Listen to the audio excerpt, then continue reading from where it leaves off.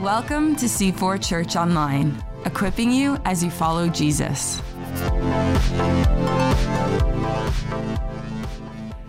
You could turn to John 14:1, and we're going to go right into Scripture this morning. Special welcome to you if you are watching online or you're at our Port Perry or Bowmanville site. As Pastor Chris said, my name is Ben. I'm one of the pastors here. And we're going to look at the words of Jesus in John 14, verse 1, as recorded by John. He says, "Do not let your hearts be troubled. You believe in God, believe also in me. My Father's house has many rooms. If that were not so, would I have told you that I'm going there to prepare a place for you? And if I go and prepare a place for you, I'll come back and I'll take you to be with me, that you may also be where I am. You know the way to the place where I'm going." Thomas said to him, and I love Thomas, "Lord, we don't know where you are going, so how can we know the way?" Jesus answered, "I am the way and the truth and the life. No one comes to the Father except through me. If you really know me, you will know my Father as well. From now on, you do know him and have seen him."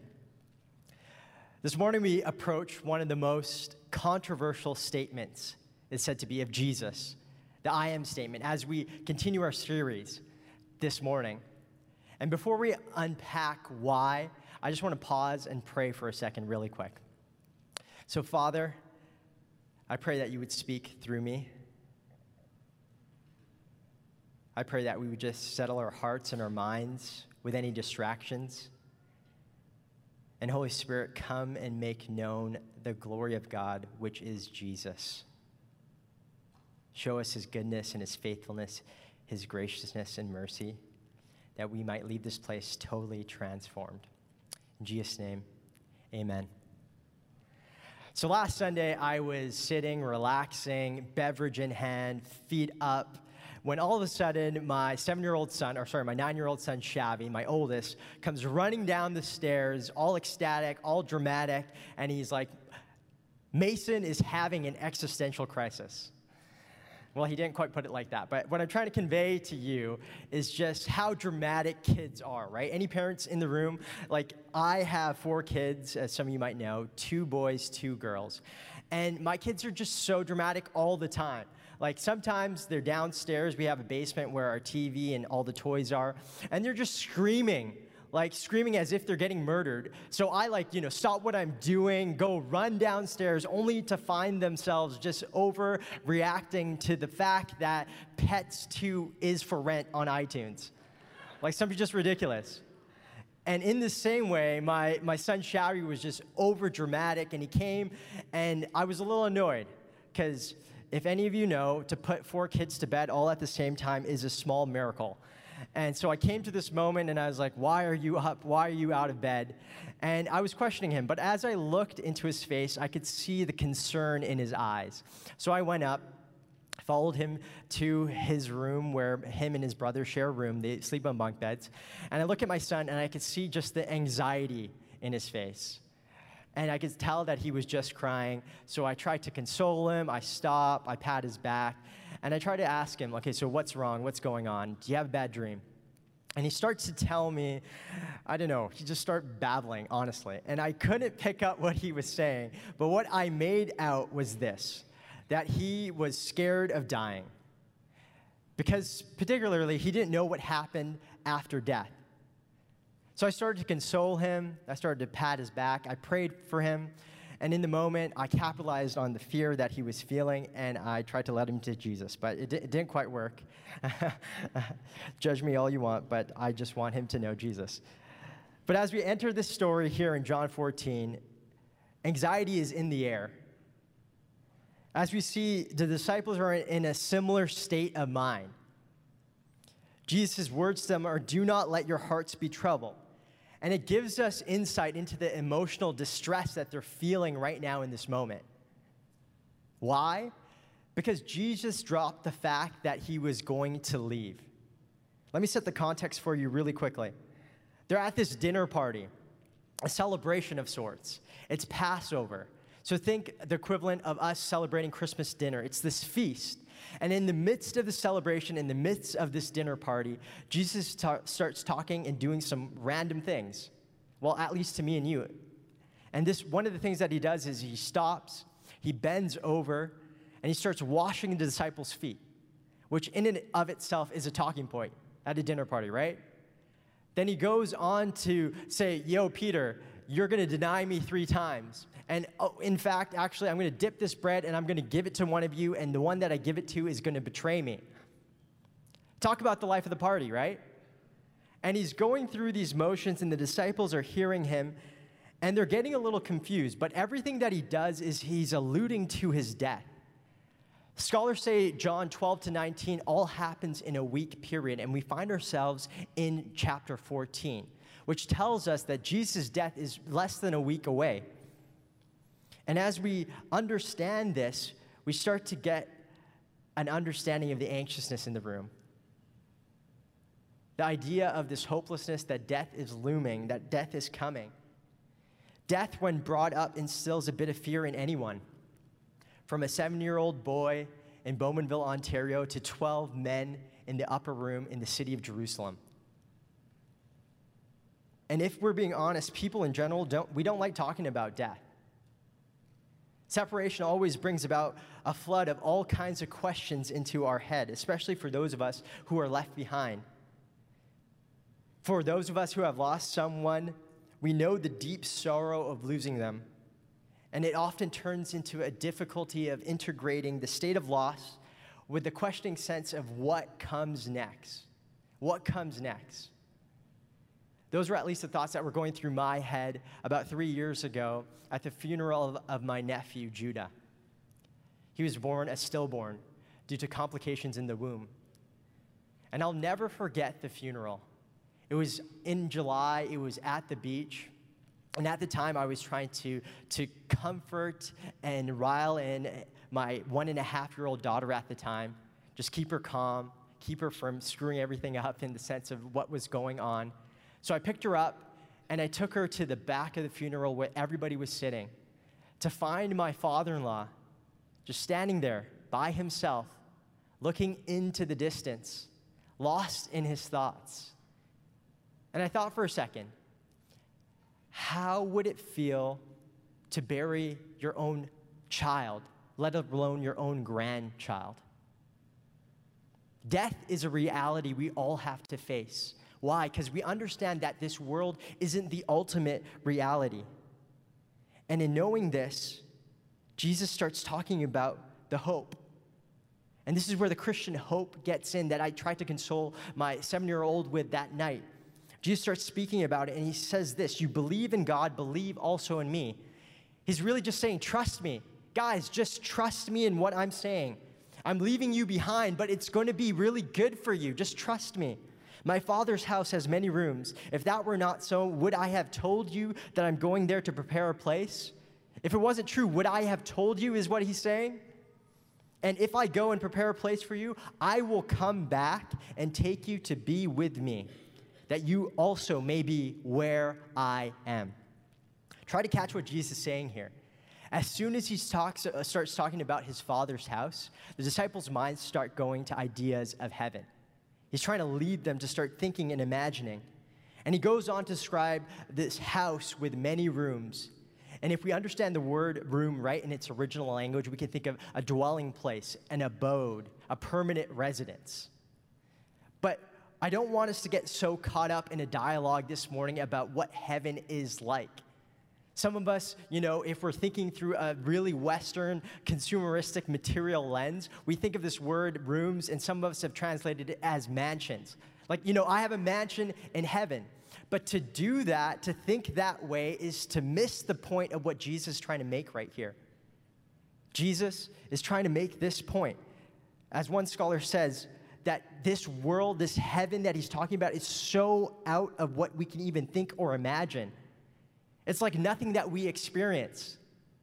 That's why I don't want us to get caught up in thinking through this lens. As one scholar puts it, he puts it like this: one must take great care not to visualize God in some earth-like place. Since we are bound by space-time limitations in our thinking, we must not limit our concept of God's domain to something like our idea of a 3-story universe where heaven is the dwelling place of God and it's up. Clearly, God is not running fast to catch up, and I love this, to our supercomputer space technologies. God is a long way ahead of us. The teacup of our thinking and language have not even yet approached the capacity of holding the ocean of divine truth. The domain of God is certainly beyond our finite thinking. The best we can do is to describe God's domain in metaphors. And that's exactly what Jesus is doing here to these bewildered disciples. If I can borrow the words of Paul in 1 Corinthians 2, he says, what no human mind has even conceived, the place that God has prepared for those who love him. That's what he's talking about here. And we're not supposed to get hung up in the metaphor. The key to understanding what heaven is like is found in these 3 words at the end of the paragraph. It's where I am. Where Jesus is heaven there. Heaven is the presence of God. And that understanding is sufficient. Jesus not getting bogged down by the details. He keeps going and he keeps explaining. He says, you know the way to the place where I'm going. And as I said earlier, I love Thomas's response. Thomas, he's the skeptic. He's the realist. I can imagine the whole time as he's looking at the disciples just nodding their heads, he's like just thinking like, you guys are just really going to act like you know what he's talking about? Just sit there nodding your heads? Fine, if no one's going to bring it up, fine, I'll ask him. And he goes into this question, Lord, we do not know where you are going. So how can we know the way? And this is why I love this scene, and I love that John recorded it, because it expresses his doubt, his frustration, his skepticism. And as he does this, watch, Jesus doesn't blink an eye. He doesn't stop and rebuke him. And I get it, because I get why he's frustrated. I get why he's confused, because the disciples don't understand how death can lead to life. Like most of the world, they look at death and they see and they realize the finality of it. And sure, maybe last week, as we talked about, they saw Lazarus come back to life, but they don't think that that's the norm. In some sense, they think that, okay, maybe that was just a cool thing that Jesus did, but I don't understand. How is this guy going away going to benefit us? And this is the encouragement. Jesus earlier by saying essentially, don't let your hearts be troubled. You believe in God, believe also in me. He's saying, renew your trust in me. Have faith in me. Jesus being the object of faith. And to understand John is to understand this. To him in the gospel, there is only one faith, and that is faith in Jesus and God at the same time, the Trinity. But Jesus, hoping that they wouldn't let their finite minds get caught up in this hopeless situation that they're about to enter into, the sense of abandonment looming in their thoughts. Some of them, they're realizing that their leader is leaving. They left jobs, they left families, they left everything they knew to follow this man, and now he's saying he is going. Jesus is speaking hope into their situation. Jesus is reminding them that he is God, as he's about to say in a second in an interesting way. But he understands, and he wants them to understand that with God, all things are possible, no matter how hopeless your situation is. There is a better way. There is a way out. And listen, the effectiveness and strength of faith are bound up with the greatness and dependability of the God in whom the faith reposes as. As Hudson Taylor once put it, have faith in God means hold fast to God's faithfulness. Have faith in God means hold God's faithfulness. Isn't that often the reason why we're troubled? That the sense of anxiety overcomes us? It's because we forget in practice we're not acting as if God is sovereign over all. I know that's true in my life. Like just even recently, this past week, I was talking to one of my buddies on the West Coast. His name's Adam, and we were talking on the phone. And I was talking about how I'm going to be preaching this week. And I was just expressing my doubt, my skepticism, my fear, if you will, of not thinking that God was going to work or move in what I did in this place this morning. And this is what I love, community. This is why you need friends, to remind you of who God is, to remind you of the ways that he's worked through your life, to remind you of his faithfulness. And he was just telling me, of all the different times and all the different venues that God has used me. And in that moment, as he was reminding me, we just started laughing. We just started laughing because how quickly we forget God's goodness, how quickly we forget his faithfulness, right? And I don't have to look that far back in my life. I'm not sure about you. Last year, about this time, I remember God's faithfulness, God's goodness, how he led me with his Spirit. And some of you might know my story. But I found myself having to resign a good job at a great church.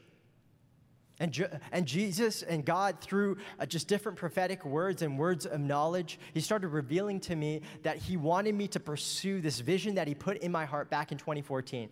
And that was to go and do ministry here in the city of Toronto, in Ontario. And through an act of faith, through an act of obedience, he told me that I needed to resign before I had any other job lined up. So I did it. And I remember just in those moments, him just guiding me, his presence being with me. And as the Spirit led me late one night, I emailed Pastor Dave here, and I was like, hey, I met Pastor Dave because he came and visited that church on the West Coast just briefly in the hallway. And so I emailed him, and I was like, hey, I might be coming to Toronto. I don't know. Do you want to be friends or something?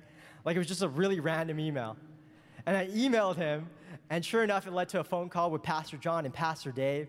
And I just started sharing my heart. I started sharing what God was doing in my life. And they're like, hey, for sure, we want to be friends. But if not, we think you might be a good fit for this executive pastor role that we have open. And to be honest with you, I wasn't really interested in the role in the moment. And I was thinking about it, I was praying about it, and I started to sense that this is where God was leading me. So last year, this time, a month after I resigned my job, I applied for this role. I interviewed, I came here and I interviewed, and I found myself last August signing a contract to come on board on staff here. That is a testament to God's faithfulness. All that to say that even when those moments of doubt hit us, even when we mistrust him, he is faithful. He is faithful. Jesus gently answers Thomas's question, and he says, and I want you to hear this. If you're a skeptic, if you're an atheist, if you're an agnostic, if you're exploring Christianity, Jesus doesn't see doubt as an obstacle to overcome, but a tool to be used to move you closer to him. And he answers the question like this. Jesus said, I am the way and the truth and the life. No one comes to the Father except through me. Thomas, at first glance, might have understood the word way as Jesus revealing a path. He might have understood it as a journey to be had, to be taken. But to avoid all confusion, Jesus makes it really clear. I am the way. I am the way. And as we learn throughout this series, I am meaning that he is God. He is God. He's using a name that God revealed to his ancestor, the Jewish ancestor of Moses. And Moses, when asking God, what is your name? God responded, I am. This is a throwback right here. He's reminding them and telling them that he is the ultimate being, the creator of the universe, the source of truth, the source of life. And this is a theme that we see throughout John's gospel. If we go all the way back to chapter 1, verses 1 to 4, he writes, in the beginning was the Word. He's talking about Jesus. And the Word was with God. And the Word was God. He was with God in the beginning. Through him, all things were made. Without him, nothing was made that has been made. In him was life, and that life was the light of all mankind. No one created Jesus. He existed before the world even began because he is God. He is the uncreated. In him is life because he is life, and all things find life in him. In a religious pluralistic culture back then and now, Jesus is trying to make it super clear. He's not charting a new course to God like all other religions. He is God. When it comes to the course, when it comes to the map, point A and B meet in him. He is the epitome of God's grace, invading the world, becoming the bridge back to a relationship with the Almighty One, Yahweh.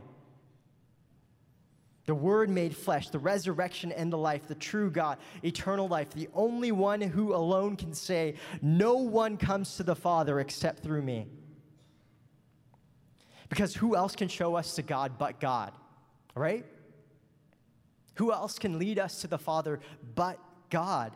And Jesus takes it a step further than the disciples anticipated or even can comprehend by saying this: if you really know me, you will know my Father. From now on, you do know him. You've seen him. Just let this revelation hit you.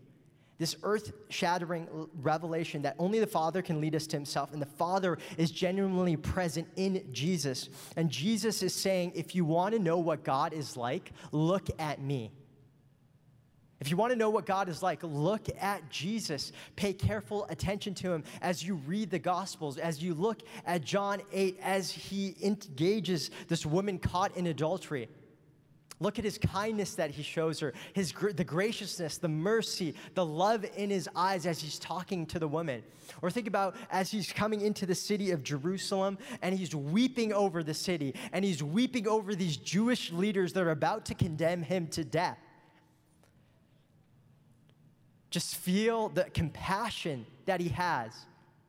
God, or just think about moments ago when he stooped down low to wash the feet of the disciples, the tender care, the nature that he shows us. Jesus, who being in the very nature God, did not consider equality with God something to be used to his own advantage. Rather, he made himself nothing by taking the very nature of a servant. We need to allow these stories to speak to us and to help us realize how personal this God is, and allow it to erase any impersonal ideas of God that we might have. Christianity, unlike other religions, talks about God in such a personal way, not impersonal. And unlike other religions, Jesus is pointing you to truth, him being the truth.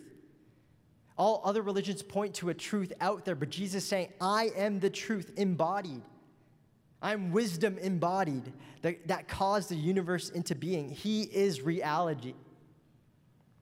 He's reality. I hope that is encouraging some of you this morning, because this is why we gather. We gather to be reminded of who God is. I love how one N.T. Wright, he's a theologian in the UK, brilliant guy. And in an interview, he talked about why he goes to church on Sunday.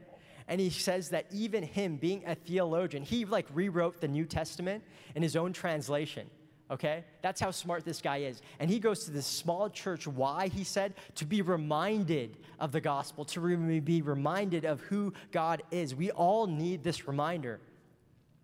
But as I say this, as I talk about Jesus being the way, the truth, and the life, for some of you, two questions might come into your mind. Two questions that you might be wrestling with in these moments. And I want to deal with two of them. One question might be this: does my life get better? Ben, you're saying that Jesus is the way and the truth and the life. So if I follow him, does my life get better? Well, the answer to that question is yes and no. No, meaning that if you're looking at this life or the idea of life through just this earthly lens, this materialistic lens that I talked about, the answer might be no. You might still deal with that physical health problem that you're dealing with right now when you choose to follow Jesus. Your financial situation might not change when you choose to follow Jesus. Some of you might still be homeless. Some of you might have to deal with broken relationships with friends and family members. If your idea of life is only the idea that culture gives you, this idea of the good life that we get from the world around us that is based on the acquiring of material things, then no. The answer is no. But if you think bigger, if you expand the way that you think beyond your finite mind, the answer is yes. And I want to help reframe the way you think for a second. So if we look at the word life in the Greek, there's 3 words that are usually used for it, okay? The first word is bios. Bios, meaning biological life, the life that me and you know, okay? The natural nature of life that is sustained by air, food, and water. The other word for life that is used in the Greek is called psyche, or psyche. Sorry, as we know as psyche. That we get this idea of the soul life. And this is what differentiates humans from animals. But this third word for life that we get in the Greek that Jesus is using here is called zoe. Zoe can be best understood as the spiritual life, the life that Jesus offers when he says that he's the life. It's best understood as the fullness of life, life genuine, life true, a life that we cannot acquire on our own. And all that to say this is when we start to reframe the way we think to more than just a material way of thinking about life, the answer is yes, it will change. And this is what I was wrestling with as I was writing this talk this week. I could stand up here and explain to you this Zoe life. I could try to describe it to you, like the times that satisfaction that I experienced, the joy that's come from living my life with Jesus. I don't have to think back in like Christmas of 2012. I remember it so clearly. I remember it was a time that, again, God asked me to resign the only job that I knew, and this was my first job in ministry. And I was really nervous this time because I didn't have a bachelor's degree. I didn't have any seminary training. And this senior pastor that hired me to be a youth pastor just took a chance on me. And so when God asked me to take this step of faith, I was very hesitant, but I did it. And some of you might start realize this pattern that I have in my life. But I resigned from this job knowing that God was going to provide for me something. And there was no job on the horizon. But as I stepped into that moment, okay, my situation wasn't great. That season was horrible. We were living with my in-laws because I was making less than probably like $25,000. We had 2 kids at the time. And we lived with my in-laws because we couldn't afford rent, let alone groceries at times. And we were living with my in-laws because we wanted to make the sacrifice because we believed with all our hearts that God was calling us into ministry. So in those moments, as I moved and resigned my job, I remember just God's presence coming so close. I remember waking up in the morning and just worshiping and praying for hours because the presence of God was just so real to me. Heaven was so real to me. And we need to understand what Jesus is saying here, that in Jesus, heaven and earth meet. And not only that, when Jesus went and ascended to be with the Father and sit at the right hand of the Father, as he's going to say in a second that we're not going to get to, but it's at the end of this chapter, he's going to send the Holy Spirit, the advocate, the helper. Our experience of him in the here and the now. And in those moments, I can stand up here and tell you about that Zoe life that I experienced in one of the lowest points of my life, but you just won't get it unless you experience it for yourself. See, this is a type of life that unless experienced, it's hard to understand. It's like this, if you didn't understand what I just said. There's this restaurant in West Hollywood. It's one of my favorite restaurants, okay? It's called Ciccioni's, and it's an Italian restaurant. And I love Italian food. It's like my favorite food, like over Indian food. Sorry, Mom, but Italian food is my favorite food. And just in case if there's any Italian families here or watching online that would love to have the joy of having me over for a meal, my number is 436. No, I'm joking. But this restaurant, Ciccioni's, however you say it in Italian, it's like one of my favorite restaurants. And they have this dish, okay? There's this dish, and I'm going to butcher it. It's called agnolotti, I think. Really, just think of a ravioli of sorts with meat. And this is my favorite dish because it's this pasta, and it has this black oil, truffle oil sauce on it, and it was just amazing. And it's one of these restaurants where they just give you like, this really small portion, and you're like, really? You're only gonna give me like 4 of these? Like I can eat 4 bowls of this dish. And I can stand up here and talk to you and try to describe the different flavors of the pasta, the cheese, or the different sauces, but you just won't get it. Why? Unless you what? Experience it for yourself. But I want to try to give you a bit of a taste. And to do that, I want to go to an excerpt from C.S. Lewis's book, Mere Christianity. And to set up this quote, you need to understand this whole metaphor that he uses. And he uses it throughout some of his books, as Pastor Angela last week talked about the Chronicles of Narnia. And it's this metaphor that he says that a statue is like a man, but is unlike a man because what? It's not alive.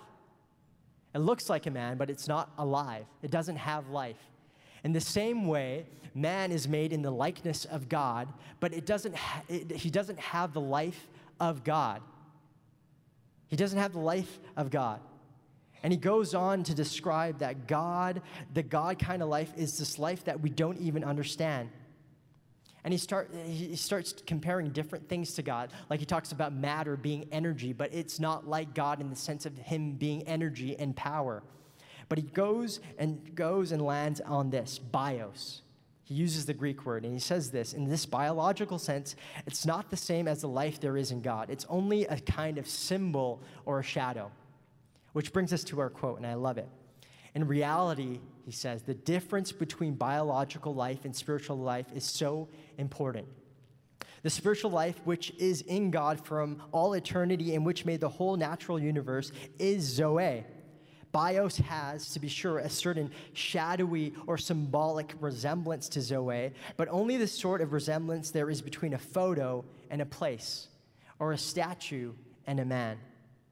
A man who changed from having bios to having Zoe would have gone through as big of a change as a statue which changed from being a carved stone to being a real man. And that's precisely what Christianity is about, he says. This world is a great sculptor's shop. We are the statues, and there is a rumor going around the shop that some of us someday are going to come to life. Another question that some of you might be wrestling with this morning is this. Is Jesus saying that he is the only way? Is Jesus saying he is the only way? The audacity. How could Jesus say that, you might be thinking? Right? In the city of Toronto, Jesus claiming that he is the only means of salvation rubs up against so many different people that we know. Why? Because of this most popular philosophy in our culture. It's known as New Age spirituality. My wife, she is great at meeting the neighbors and making friends. And last week, she was invited over with our kids to swim at one of our neighbors' pools. And in conversation, as she was chatting and talking, it came up that our family is Christian, and it made the woman, the mother of the family, comfortable enough to share that she pursues or practices New Age spirituality. In fact, she's actually a yoga instructor, she said.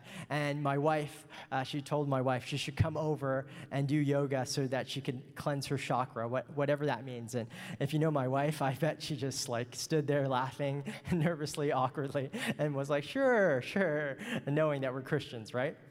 But all that to say this idea of New Age spirituality includes the tenet of inclusivism. And this idea has seeped into our culture, not just through yoga, but through many self-help books, from authors like Deepak Chopra all the way to Eckhart Tolle. And it includes this idea here. The idea is that no one has a lock on the truth.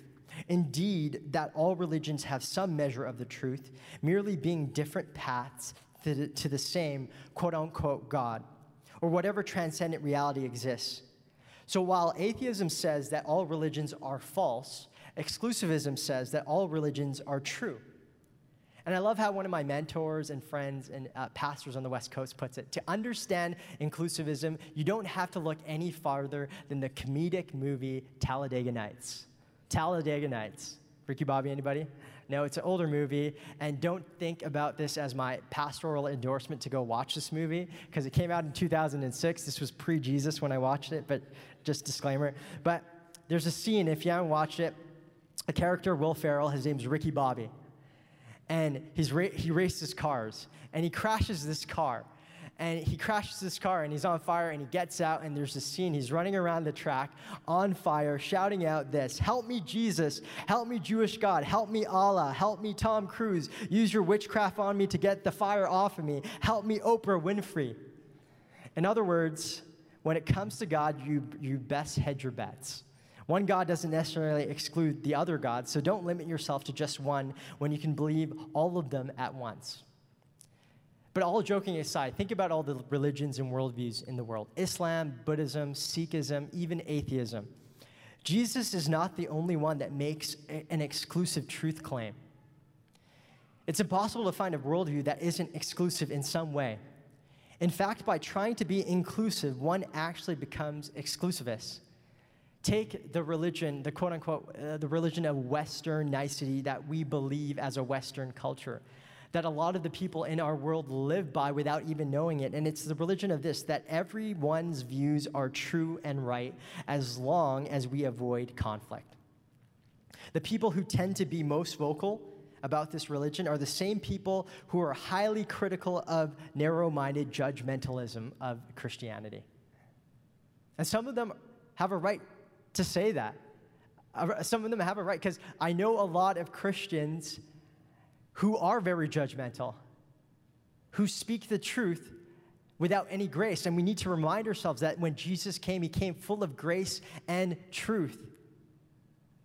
He came to serve. He never, even answering Thomas, he never for 1 second forgot that there's a human behind that idea, behind that worldview. But this person that is most vocal always even says, it talks about, they argue happily that all worldviews should be accepted as true. And the reality is that that stance in itself is exclusivist for two reasons. First, in trying to be inclusive, ironically, the view ends up excluding the exclusivists. The second reason is that the nature of it, the idea, the premise of this idea, is that I have a particular /exclusive /true /right way of thinking about all religions, namely that they are all true. Exclusivism pushes back against the claims of Jesus by arguing that there is no one truth.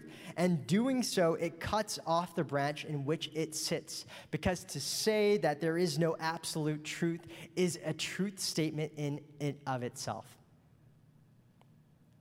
Thus, it's a worldview built on contradicting systems of thought, and therefore needs to be abandoned.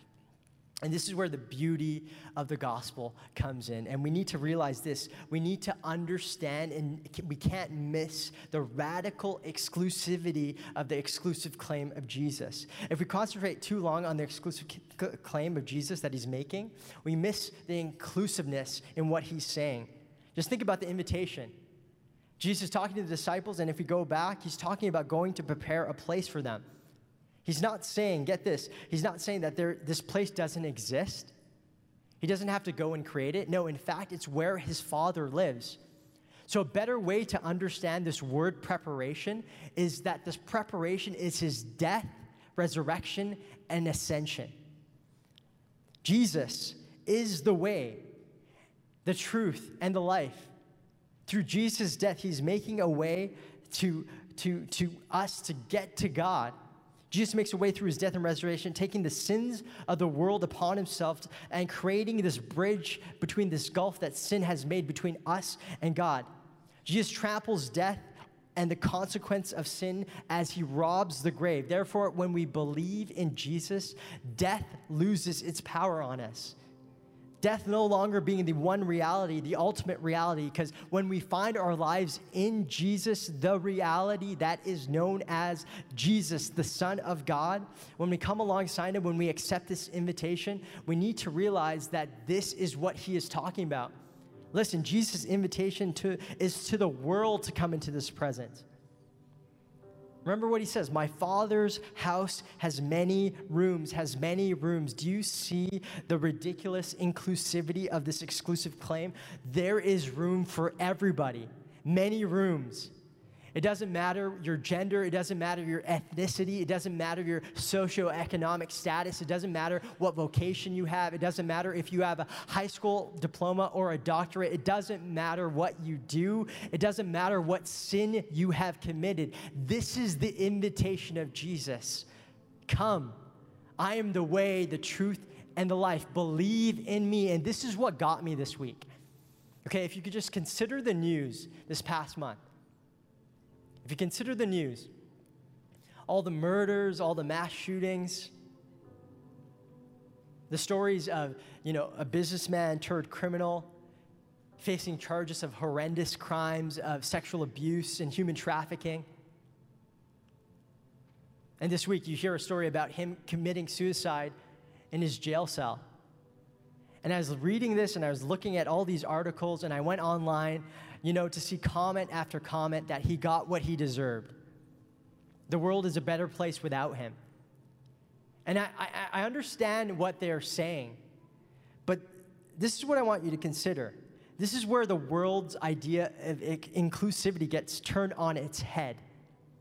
Because if you're an atheist, if you're an agnostic, if you're a skeptic, if you're exploring Christianity, you need to ask yourself this. Does your idea of inclusivity, does your idea of inclusivity have room for a guy like that? A criminal, a murderer. Knowing that we live in a culture that is built around the idea of you get what you deserve, I think it's safe to say that your answer is probably going to be no. No, it doesn't have room for a guy like that. And this is what makes the gospel so scandalous. Because at the root of the idea of the gospel is grace. It's the idea that you get what you don't deserve. That Jesus' invitation is to everyone, even the murderer, even the criminal. Because if you realize what he is saying, if you realize and read the Bible, you understand that we are all sinners deserving death. But Jesus came into this world to take the sins of the world upon himself, that whosoever should believe in him shall not perish, but have what? Eternal life. And that's why the gospel is so, so good.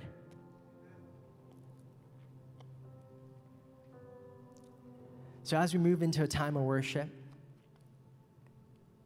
I want us to just respond to this gospel. Maybe there's a situation that God wants to speak to right now, give you faith, embolden you, remind you of his goodness, his faithfulness. Maybe some of you, the Holy Spirit is asking you the same question that Jesus asked the disciples. When it comes to the person of Jesus, who do you say he is? Who do you say he is? God, we pray that in the next few moments, you just open our eyes to the beauty of Jesus and everything that comes from a life lived with him. In Jesus' name, amen.